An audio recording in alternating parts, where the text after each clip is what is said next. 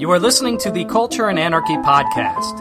For more audio and video, please subscribe to the Culture and Anarchy podcast on iTunes, Stitcher, SoundCloud, and TuneIn.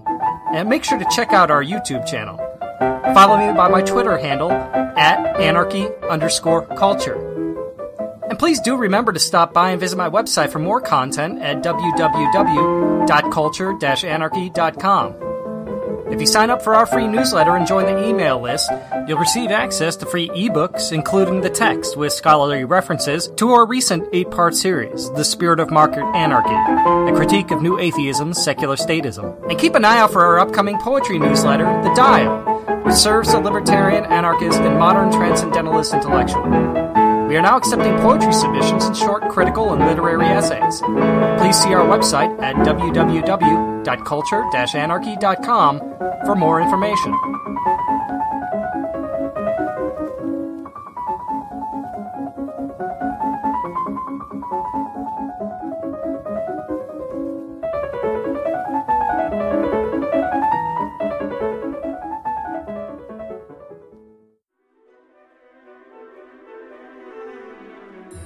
The Culture and Anarchy podcast presents The Spirit of Market Anarchy, a critique of new atheism, secular statism, by Morgan A. Brown. Part 4. Pick your poison. Religion or the state?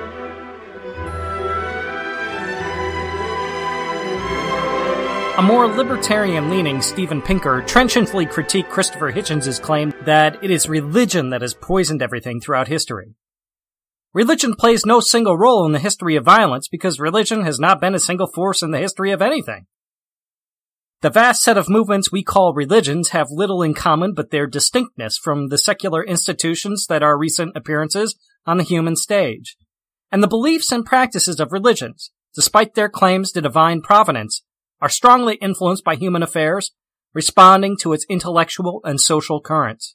Since religion has indeed not played a single role in the history of violence, precisely because its marriage to the state is often the hallmark of its malevolence, while its divorce from the state monopoly marks its pacification, it cannot be said that religion was ever the problem in and of itself. There are undercurrents in Islam, particularly its conception of the divinely appointed state, the caliphate, that defy this trend, largely because radicalization is spontaneous and individual, and not institutionally driven per se. But even then, the Islamo-fascist ultra-conservatives are a small minority in the West. These radicals profess a spiritual state, a fascist state of Islam with invisible laws that bind all of humankind, whether or not the individuals to be ruled personally contract to bind themselves by the terms of the bargain, and mark their transition out of the market as soon as they violate person and property in order to stake out the imaginary utopia's foundation in blood. The violence shocks, primarily because it is a statist agenda without an actual state to bind it yet. It is a war without a pre-existing stock of generals and soldiers, and even without a predefined enemy. Radical Islamic jihadis disgust us, because every law-abiding citizen of a country is committing treason against the imaginary state of the caliphate if she is not committing murder and coercion in its name. The American state, in the meantime, continues its existence by expropriation through a collective bargaining contract that pays no heed to individual agreement to its terms. Disestablished churches continue by voluntary payment and do not propose a rival state apparatus. They already have access directly to the state apparatus. Religious participants in secular democracies push for the welfare warfare state in order to prosecute what are at base traditionally religious hang-ups regarding man's social obligations. The separation of church and state, which is a principle that most consider the key secular and governmental hinge upon which religion's pacification relies, is in its formulation a pure libertarian standard of property rights protection and is thus diametrically opposed to progressive democratic socialism and the welfare warfare state.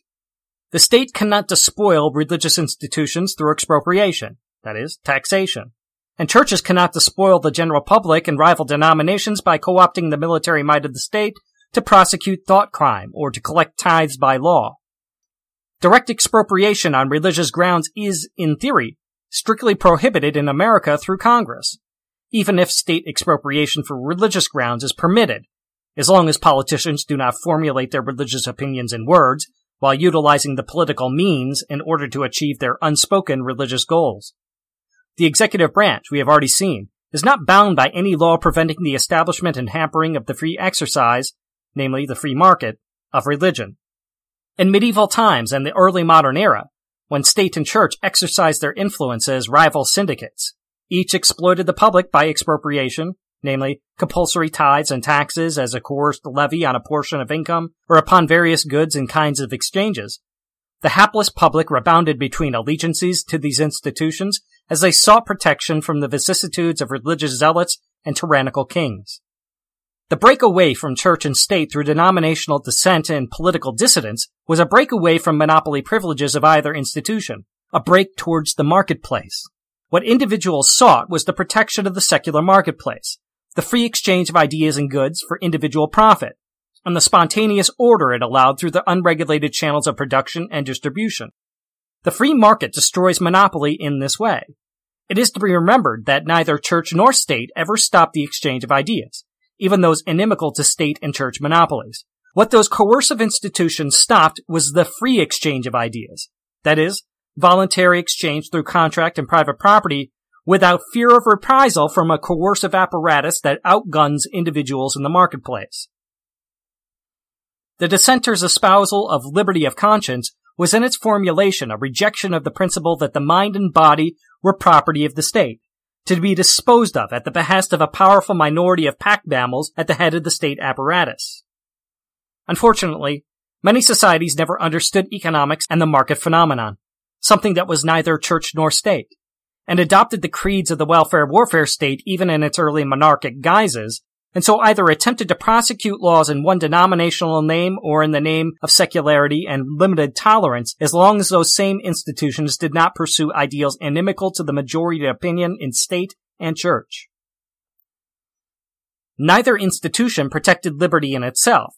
Partisans of state and church intervention interpreted the phenomenon of monopoly not as state power, but as a concept signifying any institution that could not be despoiled by the state apparatus at the behest of a small ruling oligarchy because of a prevailing respect for property rights through rule of law. Monopoly began to be associated as the market. The state, the supposed protector of private property, became a means for any institution to expropriate private property in the name of social welfare. The upending of monopoly's denotation was ironic, and the problem of coercion stands at the base of any political system. In previous ages, the problem's answer was the elimination of anything existing outside of the state and church by efficient regulation and outright force. Private institutions and private property were held as suspect by default. Sadly, the ironically named progressive and liberal trend back into the welfare-warfare state is entrenched even in anti-theistic drives in America. We are actually drifting back into the doldrums of Tsarism. The force for evil at the root of this church-state debate is the apparatus for compulsion and coercion, and that apparatus is not the church these days. The religious market is flourishing in America, and it does not retain the power of coercion except where wedded to the state. The Westboro Baptist Church offends our senses by picketing funerals of individuals that it considers unholy and by parading about with signs declaring that God hates fags. But the church remains a nonviolent force of polarization. Nor yet does the church represent a current political agenda. It condemns American soldiers as murderers in the wide swath of its many condemnations. We may condemn the institution without asking for institutional condemnation from the state. The market of religion may be in somewhat of a participatory decline, but it is a market of books, television, and private institutions that are immensely profitable, whatever the attendance records reveal. The state has provoked its run-ins with the church since 1913 by increasing taxes and regulating nonprofits, and the IRS has reserved the power to audit religious institutions who promote political agendas unpopular with the ruling oligarchy. Skirting such regulations becomes much more difficult for denominations who oppose concepts like big government, violence, militarism, and aggression, and who take a stance against particular state programs, birth control, subsidized under Obamacare, compulsory secular education, gay marriage, the progressive enforcement of gay marriage in the private sector through incorporation, once again, and so on. The bigger the government and the more extensive its regulatory mechanisms grow, the more that there will be conflicts that develop between church and state. The destabilizing force in those conflicts and in the growth of government is the national debt, and the conflicts can be measured by that growth. Trends in New Atheism call for corporate taxation of churches in the interest of fairness. But one cannot make the case, without damning the state's heavy hand in the same sentence, that religion's exemption from corporate taxation and property assessments gives it a leg up in the marketplace. If the free market is what promotes prosperity, and state taxation is what drags down everyone else, then why pursue progressive taxation at all? Why would we wish to drag everyone down? More to the point, why would we wish to drag anyone down? Most tax-the-church minds support the credo solely because they do not understand a single sentence of economics. They understand catchwords like greed and windfall profits, but they have no understanding of why a bank or an investment firm can be a positive thing, why windfall profits are good, and why greed is simply a smear thrown at anyone who does not share our own self-interest. Greed is excessively wanting more than one needs, but a man who produces goods that everyone voluntarily buys is not simply greedy, he is also a benefactor. But many people also do not understand why fractional reserve banks, the only banks that exist in the world by far, that are established and regulated by the state, are instruments of fraud, and why legislation that establishes the socialization of the financial sector is to blame for the boom-bust cycle. So they latch onto slogans, half-measures, and generally anti-establishment rhetoric. It is easy to imagine that all gains in an economy come at somebody else's expense. While this is true of political interventions, it is not true of market transactions. Annie Laurie Gaylor, the founder of the Wisconsin-based Freedom from Religion Foundation, has recently objected to the manner in which tax breaks are granted to nonprofits, since atheists of nonprofit organizations who are not ministers of the gospel cannot claim housing allowances under the current tax code. The only thing that differentiates an atheist like Gaylor from a religious official is that the atheist is not a minister of spiritual services. In 2011, Gaylor and Dan Barker, her husband, filed a lawsuit against the IRS protesting this interpretation of the tax code. Under the tax code, as Gaylor's team argued its case, religious institutions are given preference over non-religious institutions. The FFRF used this hypocritical standard in order to highlight a perceived injustice in taxation. The Seventh Circuit of Appeals in Wisconsin eventually ruled that the FFRF lacks sufficient standing to uphold its complaint against the IRS in November 2014. Gaylor, however, still maintains that parsonage exemptions should be ruled unconstitutional. Sadly, the IRS was never Gaylor's target because her target was any grant of freedom from taxation. Gaylor, instead, struck out in the name of universal tax slavery. She never appears to have entertained the prospect that there is no such thing as equal taxation, and that equality before the IRS was a bewilderingly short-sighted goal to set out to achieve in the first place, where one speaks of ideals like freedom, liberty, and fairness in the codes of an institution that exists by means of predation and aggression. While the FFRF should be commended for challenging executive orders regarding tax-funded religious programs in Hine versus the Freedom from Religion Foundation, and furthermore, for challenging the constitutionality of churches' access to localized public services for their own profitability, namely traffic control at church entrances and private co-opting of public road clearing services, the Foundation's views on taxation are incredibly perplexing to behold. Gaylor and the FFRF, between 2011 and 2014, were engaged in suing the IRS over nonprofit codes, particularly housing allowances or parsonage exemptions, since she and her fellows believe that untaxed church income is a violation of religious freedom if the non-religious atheist or agnostic cannot claim similar exemptions. Gaylor and Barker did not set out to use the lawsuit in order to claim that they should be given parsonage exemptions or housing allowances under the tax code in order to put themselves upon equal footing with the church. That would have been a noble goal, since it would have set a precedent for tax-free secular education. Instead, Gaylor and Barker is a former minister who once claimed those exemptions and received them, used freedom from taxation in order to bait the state into removing religious deductions from the IRS tax code. It was an argument along the lines of the following. If the state will not recognize our right to parsonage exemptions, then it should not recognize the right to any parsonage exemptions. Part of this statement is on the right track, but its conclusion is twisted One can only hope that in the future, organizations like the FFRF will argue that religious persuasion is a subjective state of mind and cannot be defined by tax codes, and that a person's classification as a minister, holy person, or secularist with regard to income is the position that such a person plays in the marketplace, not in the ecclesiastical roles of St. Peter as interpreted by a government bureau, and thus justifies freedom from taxation. Taxation is aggression. It is a coerced levy, the same as a medieval tithe, and it is extracted by force and the threat of further expropriation and imprisonment.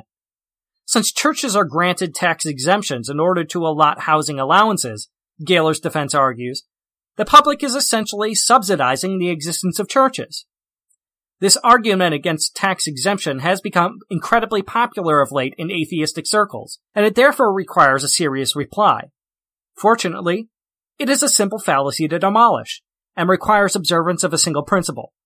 More government involvement in religion equals more religious involvement in government because those who are taxed are also represented.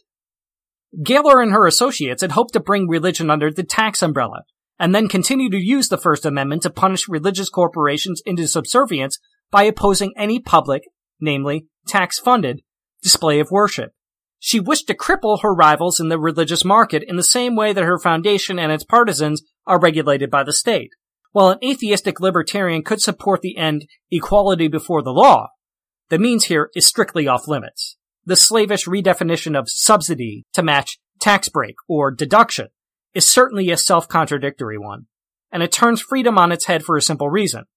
It assumes that the state is the rightful owner of all American labor, persons, and property, and that all Americans are simply serfs working on the state's plantation. If this assumption is granted, then Gaylor and the FFRF have no sufficient cause to bring their suit before the court.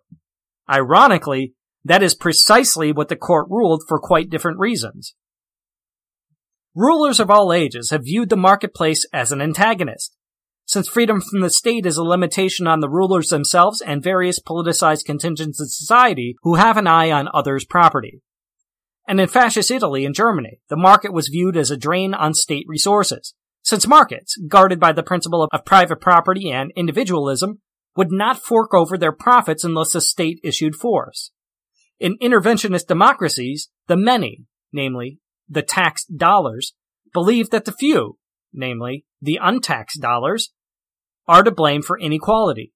We hear echoes of this sentiment when Senator Elizabeth Warren credits the success of commerce to public roads, or when Hillary Clinton or Barack Obama intimate that development of private property depends first upon public property, and that only public institutions, which can only exist by state expropriation of the private sector, are the only institutions that create jobs.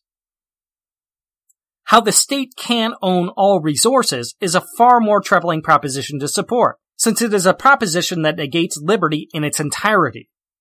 Furthermore, are these public officials speaking of public goods on the state or federal level? Public goods are not necessarily fungible assets.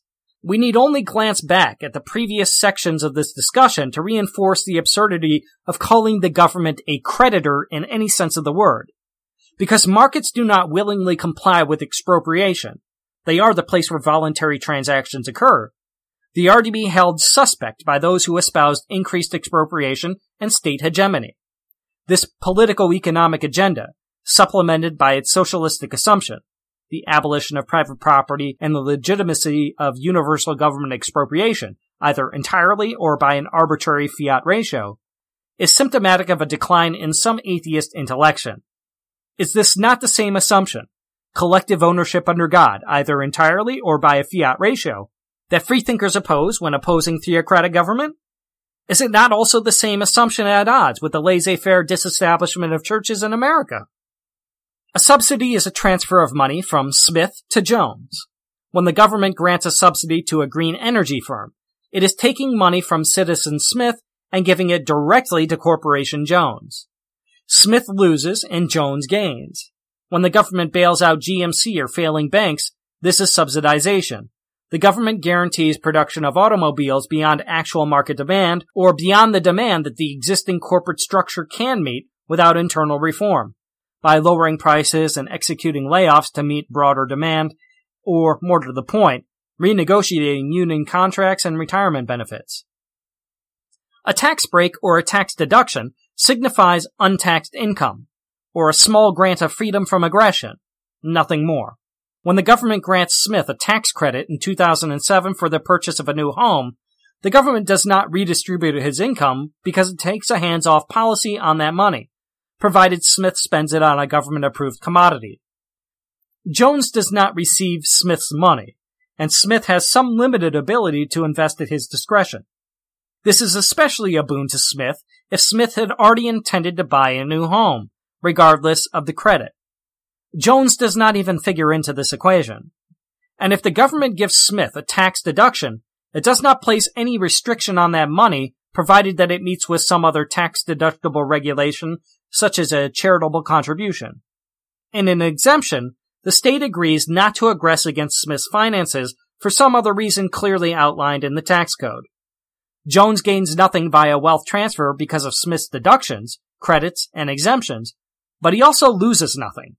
Unless, of course, Smith's credits, exemptions, and deductions exceed his income and result in a transfer from Jones to Smith. If Smith gives money to a charity and the state does not tax him for the use of that income, Jones certainly loses nothing, especially if Jones is down on his luck and is a recipient of the charitable contribution. Taxes upon charity, a down-and-out Jones sees, would only discourage charitable contributions by Smith, or at least diminish the size of the contribution netted by Jones. The same could not be said of the state welfare programs, since Smith does lose what the state takes from him in order to give to Jones. This exchange is not an exchange, and it is not paid. Rather, it is taken by force. This is especially bad for Smith if he has just been demoted, is struggling to pay his debts, and his wife has just surprised him with an unplanned pregnancy. The chaos that proceeds by confusing subsidies with exemptions and deductions, achieved either by doublethink or by shoddy definitions, becomes immediately apparent when we consider the following scenario. Annie Laurie Gaylor argues that when the state grants churches the freedom to offer a $20,000 housing allowance, tax-deductible, to ministers, that this is a subsidy. It is a transfer of money from Gaylor to the minister, or the church. The transfer at stake here is apparent in the fact that because Gaylor pays taxes, and the minister's $20,000 allowance is not taxed income, namely, it is loot, not stuffed into the state's pockets, then Gaylor's share of the tax burden is higher than it otherwise might be in order to shoulder the cost of the minister's allowance or the church's untaxed income. Remember, the minister's income is potential loot, and certainly not income. Gaylor is sacked a little more efficiently by the state than the church and minister are. What should happen, she argues, is that the state should tax the church for housing allowances in order to even out the tax burden so that churches pay their fair share, and so that the loot finds its rightful home in the state apparatus, to be spent at a bureaucrat's discretion and presumably to fund the Bush-Obama faith-based initiative program. Hence, we see the fascist undertones of the argument laid bare. The state is the rightful owner of that property, and the taxpayer is held accountable for the failure of markets to leap wholeheartedly into outright serfdom. Gaylor, no doubt, does not see herself as a crony socialist, but by recommending state aggression against her competitors, she is seeking to get a leg up in the market by means of government intervention. She should have simply set her organization up against the 16th Amendment and channeled her energies there. The FFRF does not see that government spending. The invisible try in the trilateral intervention presented above as a mere duality is itself already antithetical to the FFRF's overarching goal in Hine versus the Freedom from Religion Foundation. And this is supposed to be the triumph of free thought codified into a principle? Gaylor's argument is tantamount to the belief that if the state's agents begin smashing windows on select neighborhood streets, leaving others unmolested because of the pretty stained glass windows, that in the interest of fairness, those agents ought to extend their vandalism to every neighborhood street. To this, the reasonable atheist has a single reply. Why not simply fight the window smashers? The real absurdity becomes more apparent when we increase the deduction. In nominal terms, since estimated untaxed income of the American Catholic churches is well beyond $170 billion, Gaylor's proportional share of taxes are increased by her fair share in that $170 billion. This is clearly not true. How could Gaylor's tax burden increase by more than $170 billion without an increase in government spending and future borrowing against those taxes, with a downward pressure on interest rates by the central bank's borrowed money price controls? And how could government spending increase by $170 billion without the state first taking the church's money? Must not the government first have the income in order to spend it? And here we ignore the existence of the Federal Reserve's open market operations and the fact that loot is not income. And if the state does not have that income because it only has loot, then how can it justify spending its imaginary income? To parse the argument in its theological context, how can God create the universe out of nothing? Must there not be something out of which to create something else?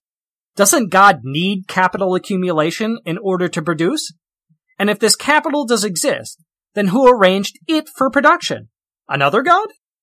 Then how did God obtain it? Did he trade for it, or did he seize it by force? Or did he obtain it by means of a pre-existing yet unseen human actor who profits by posing as a mouthpiece for God? The state did not engage in capital accumulation because the state only exists by means of expropriation, the production of debt. Never mind government spending, central banks, and the typical socialistic justifications of the state's seen programs. The real problem, as Gaylor sees it, is that churches are not paying their fair share. But under the proportional argument behind Gaylor's suit, which does not rely as much upon strictly stated numerical values as it does upon the distribution of tax burdens, it would follow that if church profits were not taxed at all, assigning them a neutral 0 in the ratio, that her taxes are increased by infinity. Why infinity? Because the state rightly owns her entire income, as well as that of the nation, past, present, and future. If the state has not seized all church income, as well as all of Gaylor's income, then this is the result of the state's restraint. But how can the state exercise greater restraint by seizing more private property and increasing tax burdens by blowing up government programs? The answer is that the original problem of government spending does not even figure into Gaylor's argument because of a certain level of economic ignorance or self-interested partisanship. Her suit has not progressed beyond the level of stage 1 thinking. It is a piece of political hackwork that displays a kind of intellectual bankruptcy and internal inconsistency. Even were she not a democratic socialist by self-definition, her intellectual trajectory is running towards all-out communism. If Gaylor wished to pinpoint the problem, she could easily do so. The problem is taxation itself, and this is a problem of government aggression.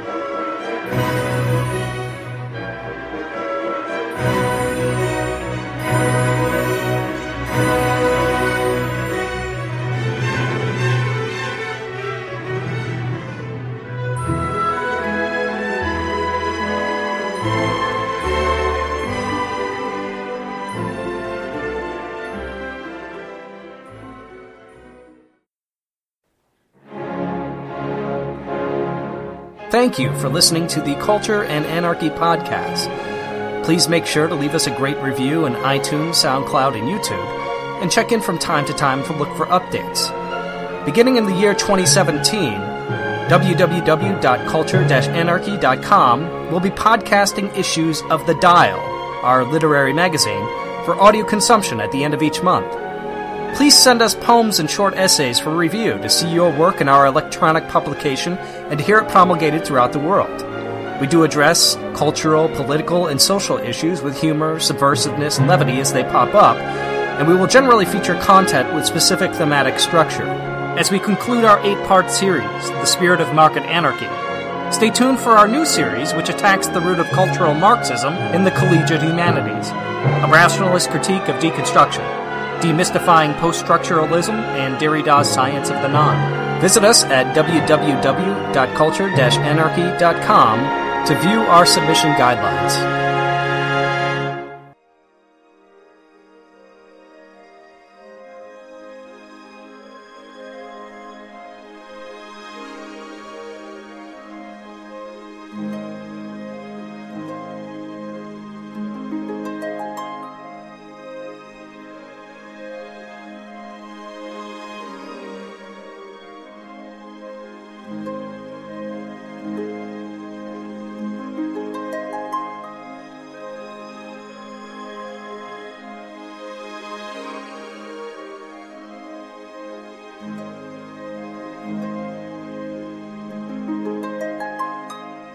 There's no such thing as fair taxation.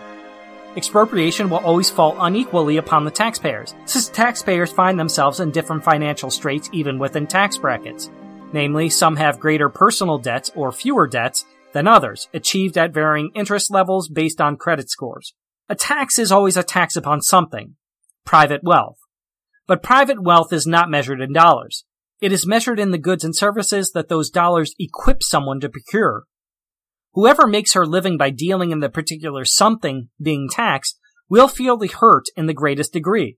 The church, or more particularly its ministers, does not feel as much hurt as the rest of the world because it is not sacked as well by the IRS. But what kind of solution is it to propose the efficient sacking of everyone by the domestic imperial agenda of the democratic state?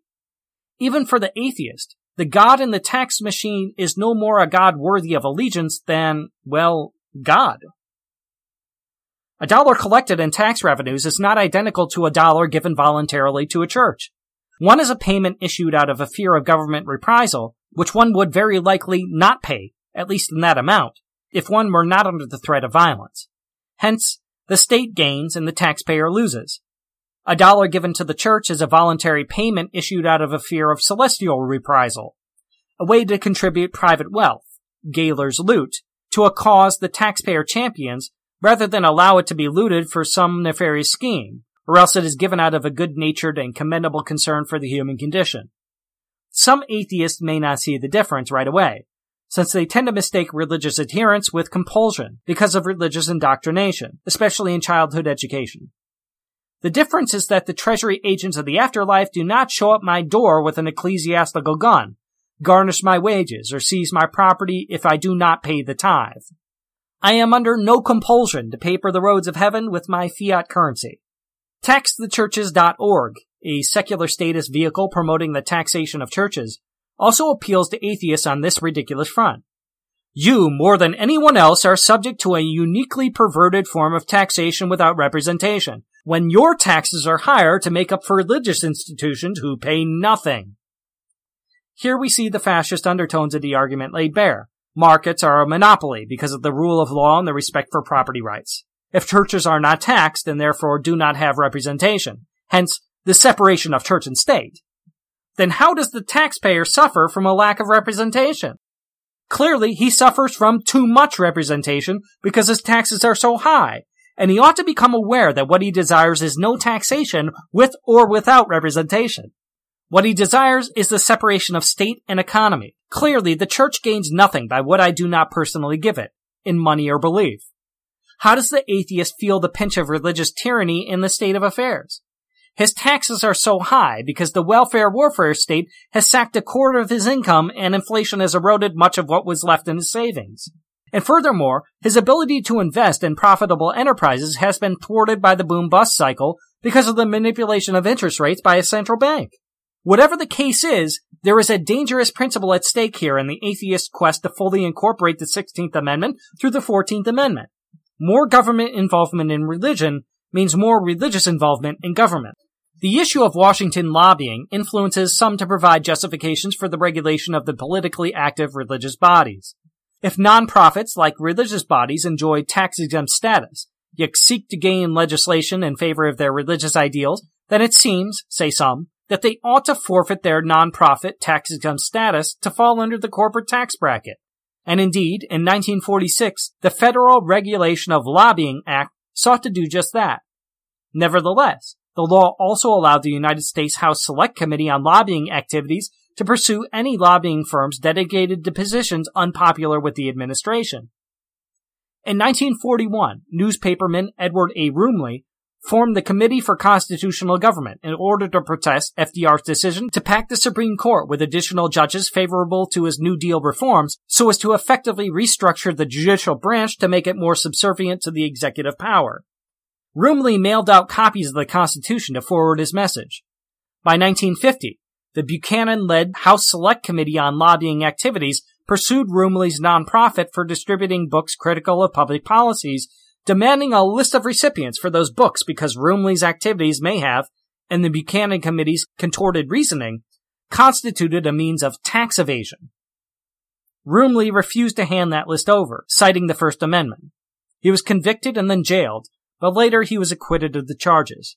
Rumley estimated that his total cost, calculated in the cost of litigation and canceled book orders from buyers who were frightened by the tax evasion threat with which he was charged, and also his temporary detention and original conviction, amounted to $150,000. As Frank Chodoroff pointed out, the Buchanan Committee achieved its purpose of reducing the revenues of a dissident organization on its way towards bribing Americans into abandoning their right of protest. Similar problems arose in 2013 when it was revealed that the IRS had been targeting dissident Tea Party activists and later the Occupy Wall Street organizations who opposed public policy on constitutional grounds. IRS Director Lois Lerner and her army of discriminators were acquitted of wrongdoing, since in the words of the Department of Justice's brief on the issue, poor management is not a crime. Nevertheless, what the Department of Justice did not sufficiently acknowledge is that the damage had already been done to the parties involved. The regulation of nonprofits and government lobbying has its problems. Namely, it opens up the possibility that the state will select for study dissidents who distribute anti-collectivist and pro-limited government literature. Indeed, any religious organization that opposes government taxation of churches is thus subject to regulation because of its nonprofit status, and thus entangles the state and church once again. And looking further down the road, if the tax the church movement leads to increased church agitation in government as those taxed seek their share of representation, then any secularist nonprofit that objects to this trend now finds itself agitating on a political subject that could, if the church agitation is well funded and supported, lead to the denial of nonprofit status for a secular organization. If the state has not pursued this arrangement to its conclusion, then it is because the state has decided not to universalize its regulations. The proper reply is not to request universal regulation, but instead to argue for no regulation, since state regulations cannot be applied constitutionally with any measure of equality or fairness. After all, equality and fairness are not the objectives of taxation, and as concepts happen to be incompatible with the state's favored means of paying social debts accrued by the ruling oligarchy. If Americans have the right to demand that everyone be plundered equally, a bizarre interpretation of the 14th Amendment through the 16th Amendment, then the state will engage in this plunder if enough people vote for it. This will not, however, magically confer upon the state a means to achieving equality and fairness, since these concepts cannot be achieved without eliminating the concept of liberty wherever at odds with private property, which is everywhere except equality in the administration of laws regarding justly obtained private property. The state attracts those who are preeminently suited to profitless investments, poor management, and outright expropriation, loot, and they will grow the state to increase its monetary base at any opportunity. But the reverse swing of the door is dangerous for secular statists. If the state taxes the billions of dollars in church revenues like other corporations, then the church has the right to demand the plunder of American corporations, including secular nonprofits, in equal measure, though perhaps not in degree. One would not be far from government bailouts in the name of spiritual welfare, or direct subsidization of churches, and taxing churches will increase the power of church lobbies, religious involvement in government affairs, and the destruction of domestic market alternatives to religion. The church's considerable influence will buy a lot of friends, including those most sympathetic to theocratic aims. The small percentage of atheists in the country will feel the burden of representation once again, and they will purchase their 2% representation at a greater loss than they believe. They may even see a rise in representation as lukewarm theists become dissatisfied with the new trend. But the trend is now enshrined and institutionalized and cannot be easily overturned by a minority. Statism will cripple rival atheist think tanks, who are in the minority by a wide margin, and dismantle the separation of church and state on the way to bureaucratic management and eventual increases in violence as denominations and secular statists vie for control of the apparatus of coercion and compulsion. Enough Americans will oppose a singular monopoly, but a bureaucratic monopoly is not difficult to imagine. Eroding the federal policy of laissez-faire erodes the very vehicle of religious freedom as it has existed in America to date. The difficult road ahead lies in the fact that the post-Civil War system of federal centralization and incorporation has broken down the tension between powerless states and an ever more powerful federal government. Atheists need laissez-faire, and they need it today, and this is why many atheists find their rightful place in a libertarian movement. Secularists, because they often side with the state and view it as a counter-religious institution, too often buy into a statist agenda in order to ward off religious intrusion in the public sector. If something isn't religion, then it is secular by definition. And since the state is secular because it is not religion, then the state is the secularist protector. Because secular law is the means by which the Establishment Clause is enforced, statists would argue, secular law and the public sector are the mascots of religious freedom, including freedom from religion. But I hope that the preceding argument is strong enough to urge secular statists to re-examine their premises, to recognize the importance of laissez-faire in the history of America's religious market, which includes anti-clericalism, agnosticism, atheism, and anti-theism, and to take an earnest look at the history of religion. The marketplace is not the church, nor yet the state, and the church is only a macro variable for all of the competing religious firms in the market, and atheism, agnosticism, and free thought compete with the church in that realm. The church is no more a thing than the state. When we talk of these institutions, diverse and varied as they are, we discuss their role in the marketplace. The church supplies spiritual services. The state expropriates the marketplace by force. And in a democratic republic or constitutional system, namely a monopoly collective bargaining contract, it represents majority opinion with a nominal attachment to private property rights. Atheism will compete more effectively with the church if we can reduce the power of the state and its expropriations. We can have no doubt, theoretically or historically, that market competition and religion is a blessing, whether divinely conferred or not. Whenever religion manages to co-opt the state, in part or in whole, religious violence tends to reach extraordinary heights because compulsion in ethereal and ultimate ends brooks no compromise. Each intrusion into the public sector on religion's part, achieved by lobbying and political influence, threatens the property and privacy of secularists themselves as long as they take refuge in statist creeds, particularly those that encourage the regulation of private enterprise and wield progressive taxation like a weapon. Anti-clericalism, by that same measure, is just as odious when allied to the state because it plays an equally antagonistic role. As the state spreads its roots through the economy by increasing its expropriations, church influence in the state and the market also spreads, as does reactionary anti-clericalism. Also, where one might see a decline in participatory rates in the market, one may see participatory rates in politics grow by a similar measure. But it is a growth that is inimical to secularity if the state's expropriations are not attacked at every turn. Hence, when religious debaters confront their atheist opponents with the history of violent and fanatical anti-clericalism in Stalinist Russia in order to attack secular society, the conflation of Stalinist communism with atheism misses the point, as does the conflation of Catholic socialism with feudal tyranny in medieval times. Socialism is tyranny, regardless of its oligarchic modifier, and state-sponsored thought control is anathema to a free society.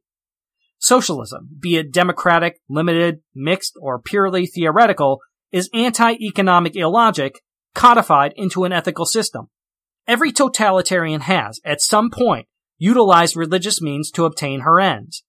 No totalitarian has, by contrast, ever espoused the free market and individual sovereignty. American conservatives since the early 20th century have often pimped the lingo of the free market, but almost nobody charged with keeping the market free by keeping the government's hands out of the economy has actually repealed state power and slashed existing departments in favor of laissez-faire. The market, indeed, grew in spite of the chains cast about it, but it grew in fits and starts, with regular booms and busts, and has never had the chance to escape the socialist regressives who saddle it with waste and fraud in the name of tempering its cultural and material excesses. In pitting the state against the church to achieve secular goals, the new atheists make a grievous error. There was always an alternative, the marketplace, and it is in this unregulated market of religion that freedom from political influence flourishes. The market does not provide a microphone in the same way that a politician's rostrum does, but the market is the guarantor of religious liberty. As such, foundations like those of Gaylor should run towards tax exemptions and seize upon all grants of liberty for any reason whatsoever. Taxation is an attack upon an organization's place within the market, regardless of its teaching. Freedom from taxation is freedom from restriction in the marketplace. Collective immiseration through state expropriation is not a noble principle to seize upon if liberty is one's goal. It is a slavish argument that actually romanticizes universal serfdom. Nobody has ever denied that all serfs are equal, but why would anyone promote the equality of slavery or the equality of loot as a goal? How is universal subservience freedom without a prior hypothesization of democracy itself? Assuming that the state could, in practice, actually diminish the role of organized religion by means of force or coercion, it is impossible to achieve that goal in the name of public safety, rationality, property rights, prosperity, or freedom. The state becomes the arbiter of religious policy, an illiberal principle of monopoly, privilege, and arbitrary rule. Supporters of the FFRF will object that the argument above is anti-democratic, and in this I would wholeheartedly concur, insofar as democracy is defined as representational. The question is whether democracy is a protector of liberty. As I have already shown, market anarchy, democracy without representation, can and did protect religious freedom. It is representation itself that defies liberty.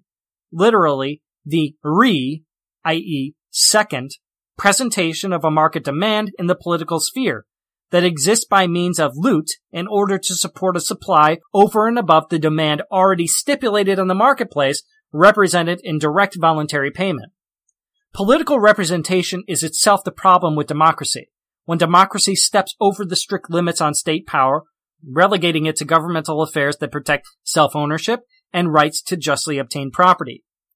Stalinist Russia took anti-clericalism to the extreme, torturing Russian Orthodox believers in order to discourage religious adherence. And in the wake of the communist state, Russian Orthodoxy has regained its foothold in society, galvanized now by its erstwhile martyrs. As Pinker notes of godless communism, the apotheosis of the state, godless it certainly was, but the repudiation of one illiberal ideology does not automatically grant immunity from others.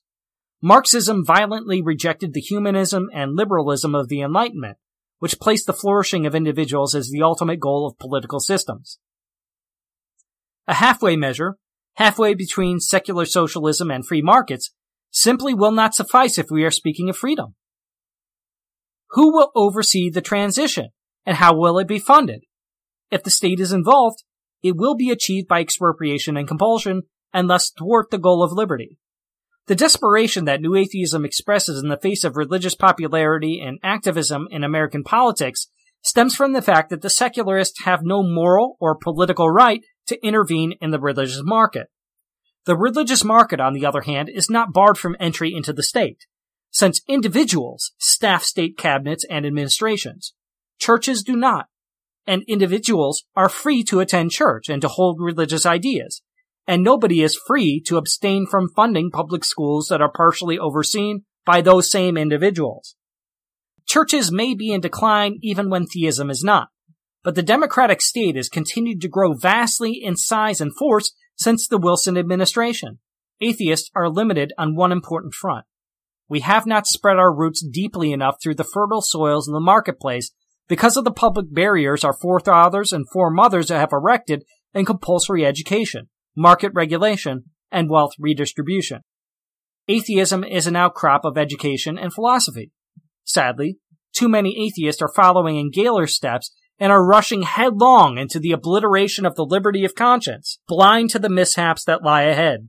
Either that, or they actually support the totalitarian endpoint in their own arguments for some ulterior motive, say the secular humanist drive for the establishment of centrally planned economies and actual coercion to prevent the spread of religious opinions. Some atheists will object that something must be done, since the democratic state is growing and it is easier to achieve a change in public policy by seizing the reins. They must remember, however, that they are in the minority, and that the same argument stands behind every justification for the abuse of power in human history. Majority rule is the justification of democracy, not private property. Majority rule may violate private property to enrich some at the cost of others. Democracy is not, in itself, a moral principle. In fact, though American political philosophers justify the American system as moral because it is the system that benefits the majority opinion in the state apparatus, what the skeptic ought to note is that nowhere has anyone ever actually defended with success the principle that a majority opinion is itself just. Democracy is not morality. nor is it an extension of ethics. It is bullying. It is predatory. It is generally destructive. It cannot achieve the harmony of long-run interests unless tempered by laissez-faire, and laissez-faire is what undercuts representative democracy by showing us how clunky, bureaucratic, and wasteful the democratic establishment is. There are no benign dictators.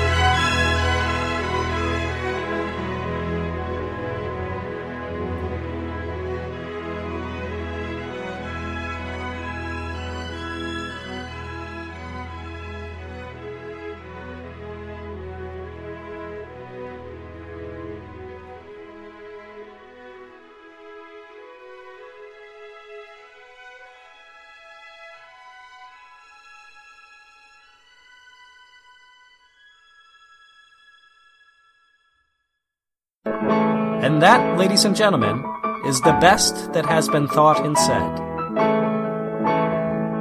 Thank you for tuning in to the Culture and Anarchy podcast. Subscribe, leave us a great review, and share this podcast with your friends so that we can continue to bring you the best in audio content.